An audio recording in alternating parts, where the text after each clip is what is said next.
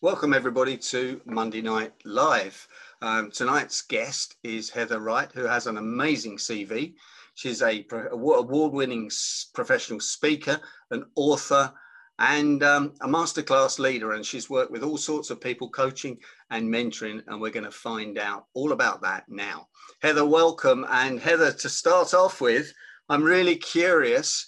When you were 19, you got held up by a gunman on holiday. We don't even know where that is yet, but I'm looking forward to learning where it was. And yet he paid for your taxi home. Tell us about that, Heather.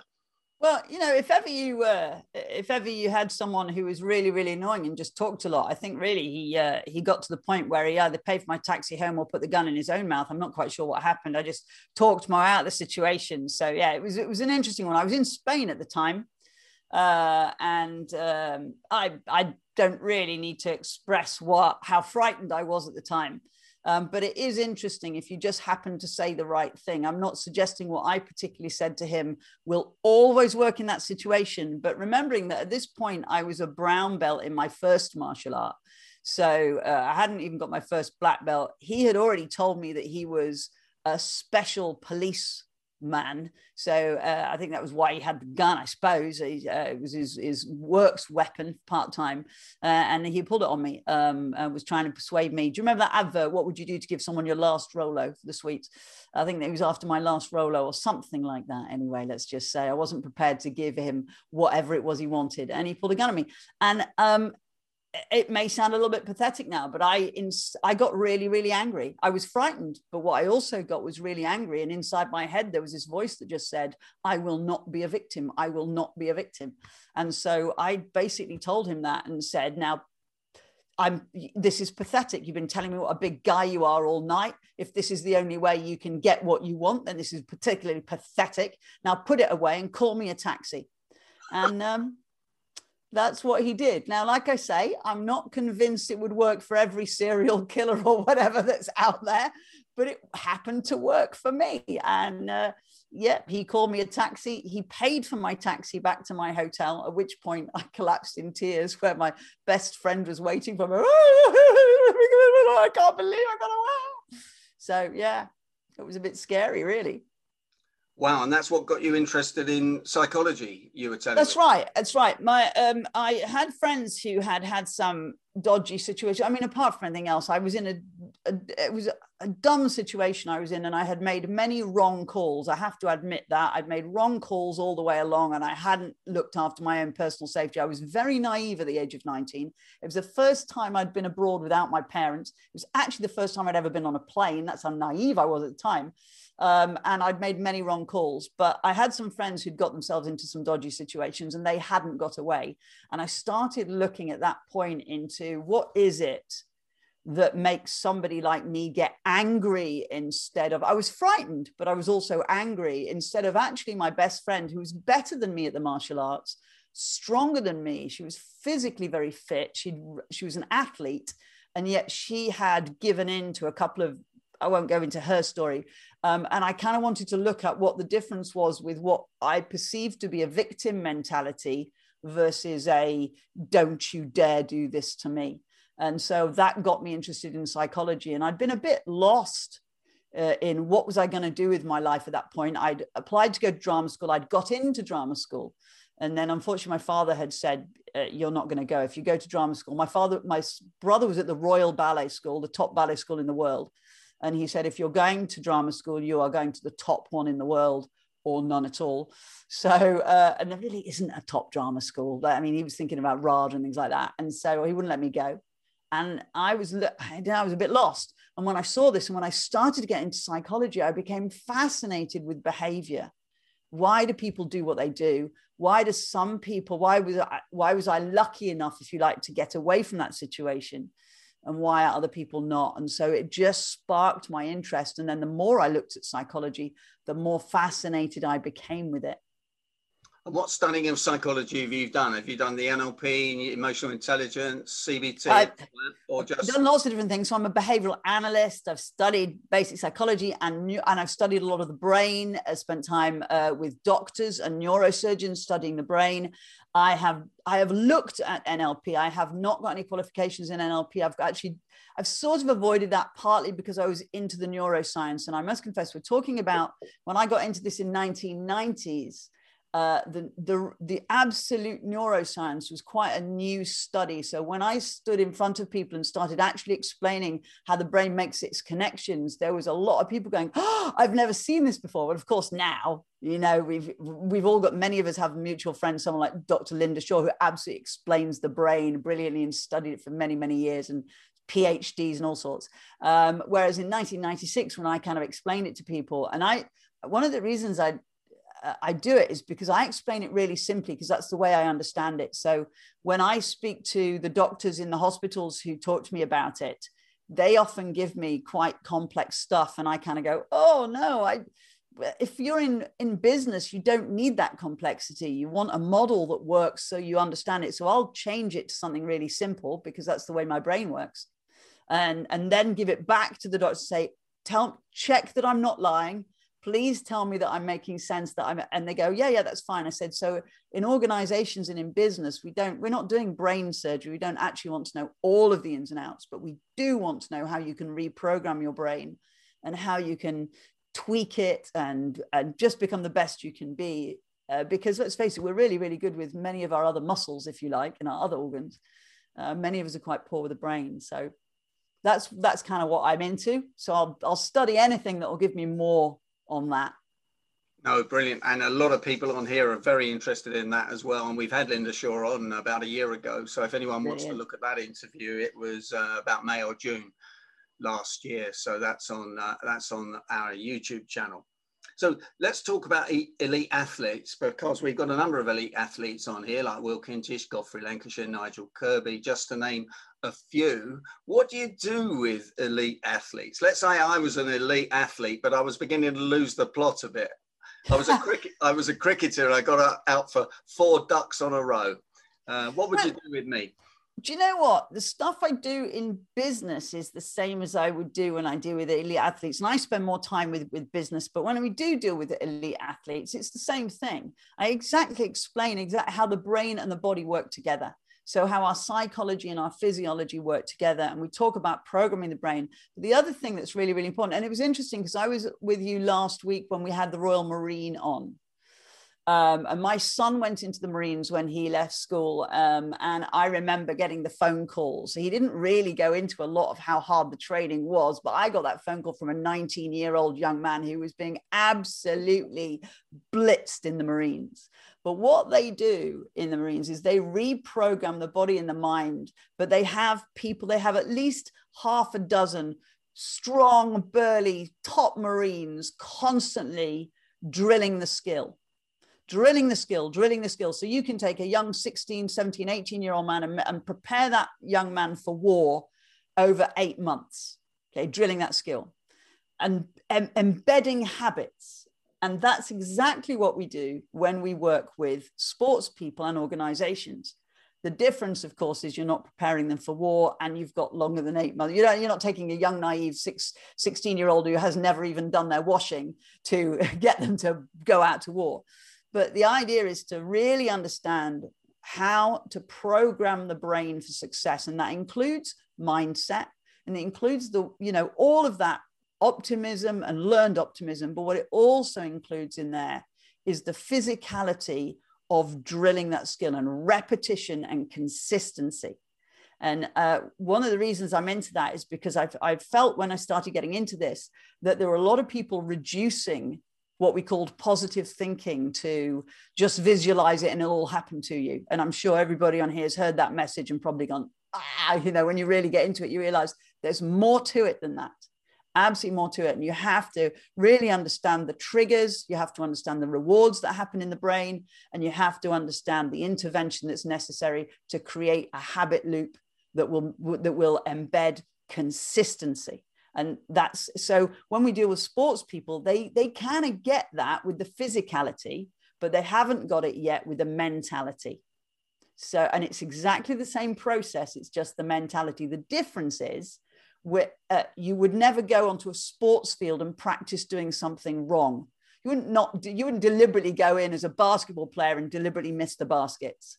Whereas mentally, our brains can go all over the place. And on a daily basis, we not only do things right, but we regularly practice without consciously doing it. We practice doing things wrong. So we actually create connections in the brain that work against us regularly. We have to have that discipline 24/7, which pulls us back from that. And that's where the emotional intelligence comes in, because we'd quite like to have a wallow. We'd quite like to have a bit of a woe is me whine. But actually, every time we do that, we're practicing doing something wrong. So for the benefit of our American audience, I said I got 4 ducks at cricket. They'll have no idea what I'm talking about. The thing you hit it with your bat. Yeah. You're chasing ducks around the field. Which is getting out first ball. I don't know what you call that in baseball, but so mentally, you must deal with superstars, and suddenly they lose it. For some reason, they lose it, and this happens in all sport, doesn't it? And no one can figure out why they've lost it. They get lots of flack in the press and on the TV interviews, and it's a total nightmare. And they're very close to a mental breakdown. And I know that all sorts of psychologists in. Well, the first sports person I dealt with was a golfer called Richard Boxall. And I don't know if many of you have heard of Richard Boxall. He was the first sports person I dealt with. And I'd never played golf in my life. I had to not call it a stick and, oh, look, you're in amongst the flowers. No, the rough and all of that kind of stuff. And Richard Boxall had been winning the Open one year. I think he was at Southport at the time. And he was winning the Open. And as he swung, he got a spiral fracture of his leg. And it was a real mess, an absolute mess. And it put him out of play for well over a year. But the issue, he had many, many issues with that. He had no health insurance. He had nothing. So he earned nothing for that time. And he sat at home and he just went over and over and over and over and over. And his manager, who introduced us to him and a few other golfers, asked me to work with him, and I was working with him on that. And it was absolutely fascinating because I spent a lot of time talking about that. And I kept working on this psychology of how he could get back. And I could see the way he could get his mindset back. And I knew he had the talent. But what was also interesting was that whenever we had a break, he would start asking me about how I got into presenting. And he would start asking me about all of the other stuff I do, training, presenting, speaking at conferences, and even asked about some of the TV work I'd done. And I kept going, right, we'll talk about this in the break, but when we get back to what we're doing, we must talk about golf. We must talk about golf. And he never really quite got any better at golf. I've got to admit, you shouldn't come on these things and talk about your failures, should you? But anyway, and he never actually got any better at golf. But what was interesting is, does anyone know what he's doing now? No, I thought maybe he was an amateur golfer, or no. No, he's a presenter. Wow. So he commentates. Interestingly. And what I discovered was, no matter how much I give someone with regard to how they can get better at the sport, you actually have to understand whether or not they want to. And during that 18 months he'd had off, as he actually had decided that he really wanted to commentate. So although I was there trying to help him at golf, what I ended up doing was I ended up helping him change his career completely, and he became a commentator. So you can spend all your time, you can take a horse to water, but you can't make them drink.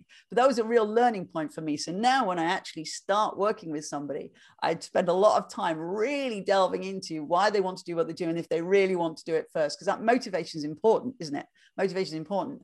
But then I can give them the tools that say, okay, we've got the motivation sorted out. Now I can give you the tools so that you can reprogram your brain.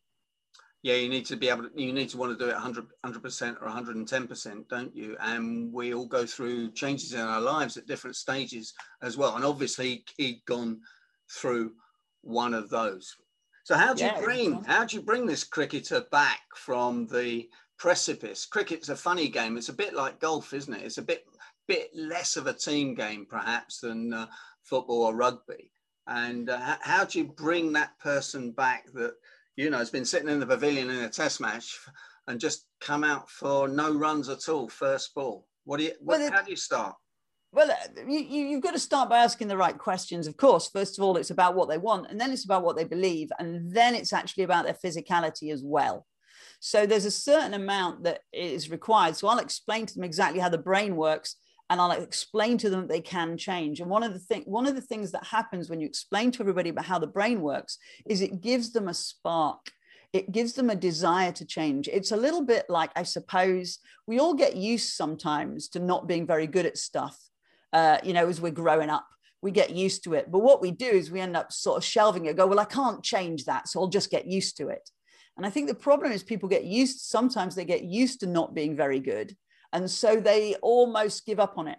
When you start to explain to people how they can change and how they can reprogram their brain, it renews their motivation. It renews their aspiration, the stuff they didn't really want to dream of previously, because if you dream of it and you don't achieve it, surely that's even worse for you. So once you start to tell them how they can change in terms of reprogramming the brain, and what I don't do is suddenly promise somebody that if you dream it, you can achieve it. Because actually, when it comes to the physicality of sport, they may never do. I mean, if you ever watch something like the Olympics, and people love when they're in our game, if you like, to tell you the story of the gold medalist who didn't have any shoes and all of that. And they tell you that story, but what they don't tell you is about the hundreds who did exactly the same sort of stuff and didn't even make it to the Olympics. And so we have to get into that a little bit and say, okay, well, the physicality of, yes, you need some skill. You need some skill. You don't have to be the best. If you are pretty skilled, but you have the right mentality, you can achieve more than the person who's physically the best, but doesn't have the mentality. But actually, there's still a certain amount that says, let's just talk about how the brain works. Let's talk about your belief systems. Let's get you really, really happy and comfortable with who you are and where you're going. And we'll get you to the peak of what you can do, whatever that might be. And so we work on both the psychology of that, and we work on the physicality of habit change. But we have to, it's a conversation. I don't give them a magic pill, because while we're doing it, we might discover something. We might discover that they have a particular trigger that sets them off. Does that make sense? Sport can be quite a toxic environment. Whenever I've worked in sport, it can be. Loads of people would love to be a professional sports person, but it can be massively toxic. The amount of nicknames sports people are given based on mistakes they made. I met a cricketer whose nickname in the sport was Tin Hands, because the ball always bounced out of his hands as though they were made of tin. His mates gave him that nickname, and every time he went out, they called him Tin Hands. Imagine that reminder all of the time. I met a footballer whose nickname was Bambi, because whenever he got the ball, he fell over. Okay, and I've met, there's loads more. Unfortunately, some I can't tell you because they're really not very polite. Oh, and an ice skater whose nickname was Frosty Bum. Because she always fell over when she was doing a particular move. Now, if you're about to skate out onto the ice for the performance of your lifetime, and your best mate, pats you on the shoulder and says, "Good luck, Frosty Bum," that's going to trigger a picture, a video in your head of you falling and falling and falling. And of course, that's going to manifest itself in your performance. So we have to look at those triggers. We have to look at those loops, because we have a trigger, we have a habit, and then we have a particular reward, whatever that reward is. Usually it's either moving towards pleasure or away from pain. And we have to find out what those are. It's a massive thing, triggers and anchors in psychology and in neurolinguistics. Do you just want, and particularly in business as well, and in life, and when we wake up in the morning, do you just want us, for the last 2 minutes of part one, just explain that to everybody in words of one syllable that even I would understand? Okay, the habit loops type of thing? Habit loops and triggers and anchors, just simply because people listening to this and watching this on YouTube will have them, and often we don't know we've got them. We don't know what they're doing to us. Okay, the 2-minute version. All right then. Here goes then. All right then. Something happens to us. We start to develop from a very young age. We start to develop triggers. We start to develop associations. When something happens, there's a trigger. I refer to that as the sliding doors moment. For anybody who's ever seen the film Sliding Doors, I'm just looking to see. Yeah, I'm getting a few nods. If you haven't seen the film, this won't spoil it for you, and it's still on Netflix. It's a 1990s film. But the lady who's in the film, she loses her job. This is longer than 2 minutes. She's racing down the stairs to catch the tube. And a small child gets in her way, and in that split second she either goes through the sliding doors or doesn't go through the sliding doors. And the film splits into two timelines. Okay. One where she caught the train and one where she didn't. And her life is very, very different. A trigger is a moment when you could either do the thing you're used to doing, or you could do something different. And what we've normally done by habit is we've done the one thing by repetition. So the trigger starts it. And we have to know what those triggers are, because that's the moment we want the intervention to start, to do the new thing. Then we go through the habit. The biggest challenge is working out what the psychological reward is for that habit, because every habit we have has a psychological reward. Maybe I could talk about that in part 2, because it's definitely longer than 2 minutes. And it's when you start to work out what that reward is, you really start to work out what's going on in your head. Fantastic, Heather. Thanks for joining us in part 1. Please join us again in part 2. Heather Wright, speaker, trainer, and author.